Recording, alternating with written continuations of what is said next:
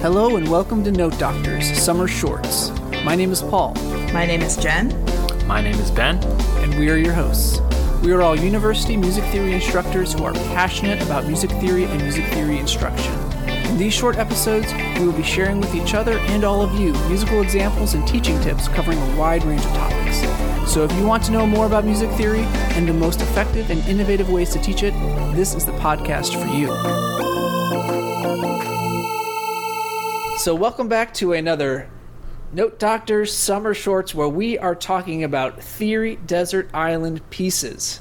Not Desert Island books, not Desert Island albums or movies, but pieces of music that we would take to our Theory Desert Island to teach. So these are songs or pieces that we love to teach in our theory classes, and if we could only take a handful of pieces onto our island to teach theory for the rest of time, these are going to be pieces that we are going to have. And so last time, I shared the piece 7 Last Words of the Unarmed by Joel Thompson as one of my Theory Desert Island pieces. So Ben, you're going to lighten the mood slightly by talking about your Theory Desert Island piece. Yes, thank you, Paul. The piece that I love to teach, especially in Theory 3, is the theme song from The Legend of Zelda by Koji Kondo. He probably needs no introduction, Koji Kondo. Many of you probably know who he is. Japanese composer for Nintendo. And I am not a gamer, full disclosure. I am not a gamer, but my students said, hey, video game music, there's so much to it. So I just Googled, the most iconic video game themes, and I started listening to them. And I was absolutely floored by the Legend of Zelda theme song, which you'll hear in a few moments. There's so much there. I don't know where to even begin. My goodness. It starts with kind of a compound meter feel, but then you'll also hear subdivisions of 2, so you can talk about that. Modal mixture. There's a ton of modal mixture. The melody kind of ascends the major scale, but then as you hear the bass line descend, and he immediately reaches, lowered scale degree 7, lowered scale degree 6, lowered scale degree 3, and then even furthermore, lowered scale degree 2, or the Neapolitan. So you can talk about that. And I guess one of the coolest parts of this theme is that not only does it go to the Neapolitan, but it also uses 5 of 5, and that kind of motion from going over towards the flatter side of B flat major, and then also hearing the 5 of 5 where you're taking away that last flat. It really does get you this moment of, I don't know what you call it, uplift or brightening, or a lot of different words you could use to describe that, but I think that's a really cool moment in this theme. And then right after that it repeats, and you'll also hear some augmented 6 that resolves outward to the dominant. Very cool. I don't know what else theorists geek out to more other than augmented 6 resolving, but this definitely has it. So yeah, pretty cool. And then students, you can also tell students a story that it was composed as an all-nighter, which students definitely relate to that. I found over the years composing things as an all-nighter, which apparently this was. I didn't know that. I looked that up in preparation for today's little recording, but I thought that was cool too. All right, so should we take a listen to part of it? Let's hear it. All right, let's do it.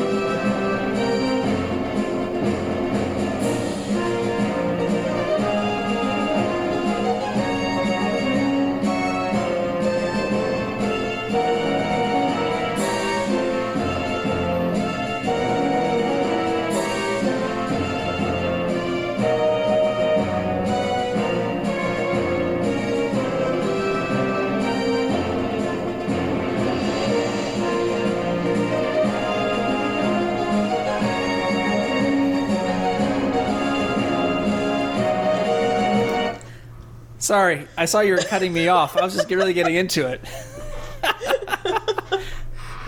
This is a lot shorter than Paul's excerpt. I was really digging it, Ben.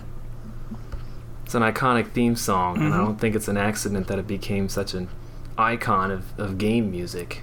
You know, it's appeared in almost every single game in some way, shape, or form. This theme, you know, has kind of become ubiquitous to this series, and it's also supposedly, now it's been a while since I've played the game, but Super Smash Brothers supposedly has a quote of it in there somewhere. Yeah, and obviously the series has quite a few games to it, and the theme, the motifs kind of recur in different ways, you know, in different ways later on in the series. So yeah.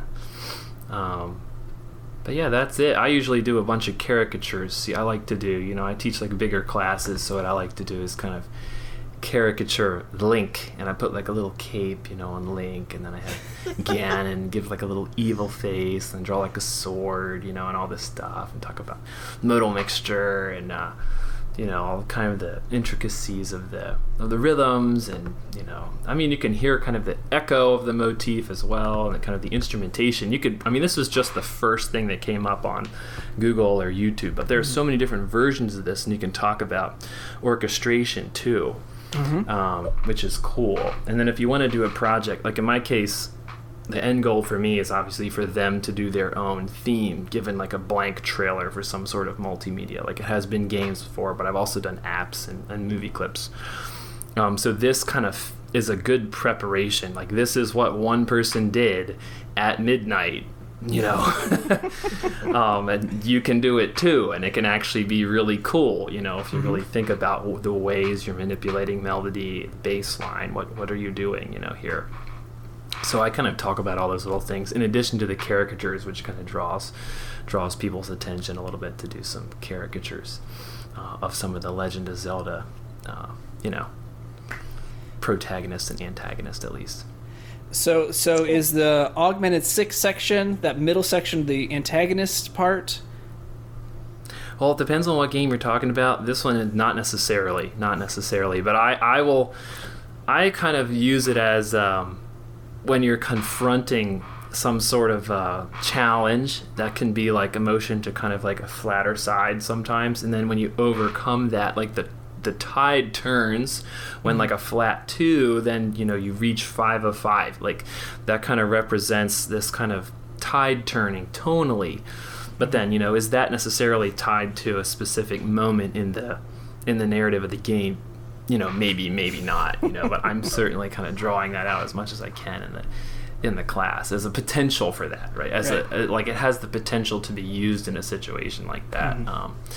Just like some of you already know from the TSMT that I talked about, these minor key superhero themes that then like lean towards a major key subdominant. Like in these moments of desperation, you have like this, oh, now skill degree 6 is like raised, and like what happens in that moment? There's a lot to be unpacked there, and this is just one example, since I mean it's very explicit. Like the bass line clearly goes to, you know, lowered 7, lowered 6, and lowered 3. It's like, wow, that's like the straight up definition of modal mixture when you read, you know.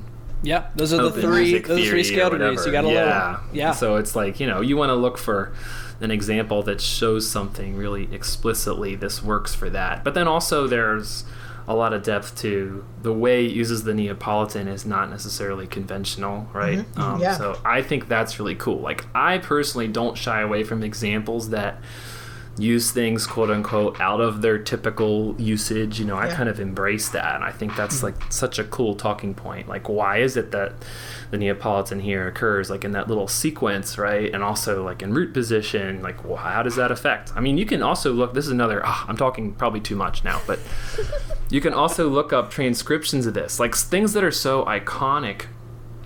You can look up lots of different transcriptions, and you'll see some people write like a lead sheet symbol to this, right? And it would be in the key of B flat. They write it as B major. And I'm like, well, does it sound like it's B, or does it sound like it's a continuation of that motion to the flat side? And like, oh, wow, I can see why you could hear it as C flat, right, instead of B. And that's like kind of a cool discussion point too. Of like looking at people's transcriptions of this on the internet, a lot of people list that as B. That's what I was going to ask. Same is true for Let It Go too, in the key of A flat, right? People see like Let It Go, let the storm rage on, and people will list that as C flat or B, and it's like, well, what is it? Is it C flat or is it B? And like, why is that? Why does that matter? You know? I was going to ask you if you use a written out version in class, or if this is an oral exercise when you do it, or how you approach it. Yeah, I do not use the written out version. I will write out little pieces and I'll have them sing back little portions of the melody and the bass, you know, and I'm not trying to do like a 4-part version or anything like that. We got to corral that corral. So I'm corralling, and I'm just doing the melody and bass, and then kind of some lead sheet notation in addition to that. I mean, lead sheet notation, obviously we just did this integration with jazz curriculum at UNT, so I'm trying to use as much lead sheet notation as I can in the class. So I'll do lead sheet notation in addition to Roman numerals and inversions right alongside one another. Yeah. Well, and like, of course, when he originally wrote this was only for 4 tracks. You know? Yeah. So, and one was like the drum sounds, right? I think there's a video of this, which shows the different waveforms. Like there's like, it shows like a quadrants of the screen, and it has like the triangle wave and the square wave and the percussive wave, because all he had was 4 tracks, so he didn't even have 4 voices, because one was the percussion, and so you can get away with not thinking about choral writing or anything like that, because you have the bass line, you have the soprano line, and maybe that other line there, because at least in this version you have these really nice kind of counterpoint or imitation moments, right? Da da da da da da da da da. So that's really nice too. I was getting caught up with that. Well, I'm not a gamer either, but my fiance is, and so I have seen quite a bit of the new Zelda game, and the music is really different. I mean, this is there in certain parts, but yeah, because it's an open world game where you can explore anywhere in the world that you want to go. The music kind of changes depending on where you are, and it's very atmospheric, and that music also really drew me in. I never would have thought that I would sit and watch someone else play a video game, but I actually did sit and watch some of him playing Zelda, because it was interesting, and the music is interesting as he's kind of roaming through the world. The world itself is really, really beautiful in the new game. There's a lot to see. It's very interesting, so it's almost like watching a movie in a way, but where there's no plot, right? You're wandering through, exploring this world. But yeah, the music sounds really different now because, of course, there's a lot more options available for video game music than just 4 tracks and a sine wave. But yeah, right. Square wave, sawtooth, basically that's it. Yeah Totally. Now, I think one thing that I've talked about too with this is thinking about, are you composing a character theme, and what is the depth or persona of that character, or are you creating a sound world, and the differences between those two things? Are you just creating a sound environment that you want to once you hear 3 or 4 measures, you're like, oh, I'm here now, versus enter Link, and then this right. specific character that is different, and a lot of people just think of game music, film music. Well, it's there's subtlety to this. What are you trying to create here? Are you going for more of the sound world, or are you going more of a character theme? And why would you do one of those two things? Well, and the new game kind of has both, because you're in a soundscape as you wander through all of these environments, but there are certain characters and certain things that happen. I mean, Link is always there, so there's not a Link sound per se, but other than him running, those weird little video game footsteps that you hear that are but running through dry leaves. Yes, exactly. Yeah, or the rain falling or whatever. But there are certain people that approach, or towns that you go into or whatever, that have their own sort of sound or theme or whatever. So it's kind of both, I would say, in the new one. Well, and that presents compositional challenges, because then you have to compose in such a way that those different sounds make sense going into each other, right? And so, thinking of key areas, or even like different scales. Like I'm not a gamer here either, so we're all not gamers. But I would imagine, and I've actually only played Zelda maybe a couple times in my life, but I would imagine that the music that's in that game that you're listening to, Jen, is pretty like consonant or like pentatonic-y, or just like, or maybe pandiatonic, where you could easily kind of go in and out of multiple things without having to change in drastic ways. Yeah, I would say it's almost like sound influenced. I don't know how else to say that. Sounds weird. I don't know how else to put that. But so like, as you know, if one of the weird blob creatures that's gonna come and you gotta kill him or whatever, I'm clearly not a gamer, okay, but so like as one of these is coming, you start to hear like there's certain sounds, but they do tend to fit together into the sound environment that Link's already kind of walking around in, and that just represents the world. So you'll hear bird sounds and rain sounds, and some of them are just environmental, but there is music going on. And sometimes it does actually clash. So sometimes as you're like moving into a town or something, the music of that town kind of clashes with the like a nature, Petrushka effect. Yeah, the nature music that he's walking out of or whatever, especially if you're kind of going back in and out of these two worlds, back and forth. But I also think that's it's intentional, right? Like, so you're getting this feeling of like crowded town versus out in the woods fighting monsters or whatever. That's cool. Saving Zelda. That's right, because Zelda is not the main character. No, Link is. It's weird. But I hear that you're going to be able to play as Zelda in the one that's coming out. That's what I've heard. There we go. It's about time. Time. Zelda's a girl. She can save herself. That's right. Exactly. Strong female character. That's right. I love it. That's great. Well, and there's such a sense of overcoming with this theme because of the chromaticism, but like the clear major quality of that melody, right? But the harmonies are always like kind of setting you off of these like little diversions, and that's what's going on in the game, right? You're like, I'm not getting to Zelda, I have these other things, and so I gotta go down to the flat 2, or I gotta go to this augmented 6 chord when I really want to get to Zelda, right? I want to get to that dominant, and the music is kind of showing that in a way that these kind of, you're gonna have these little adventures along the way before eventually overcoming all of those to get back home. Wow, I don't even have to play the game, I guess.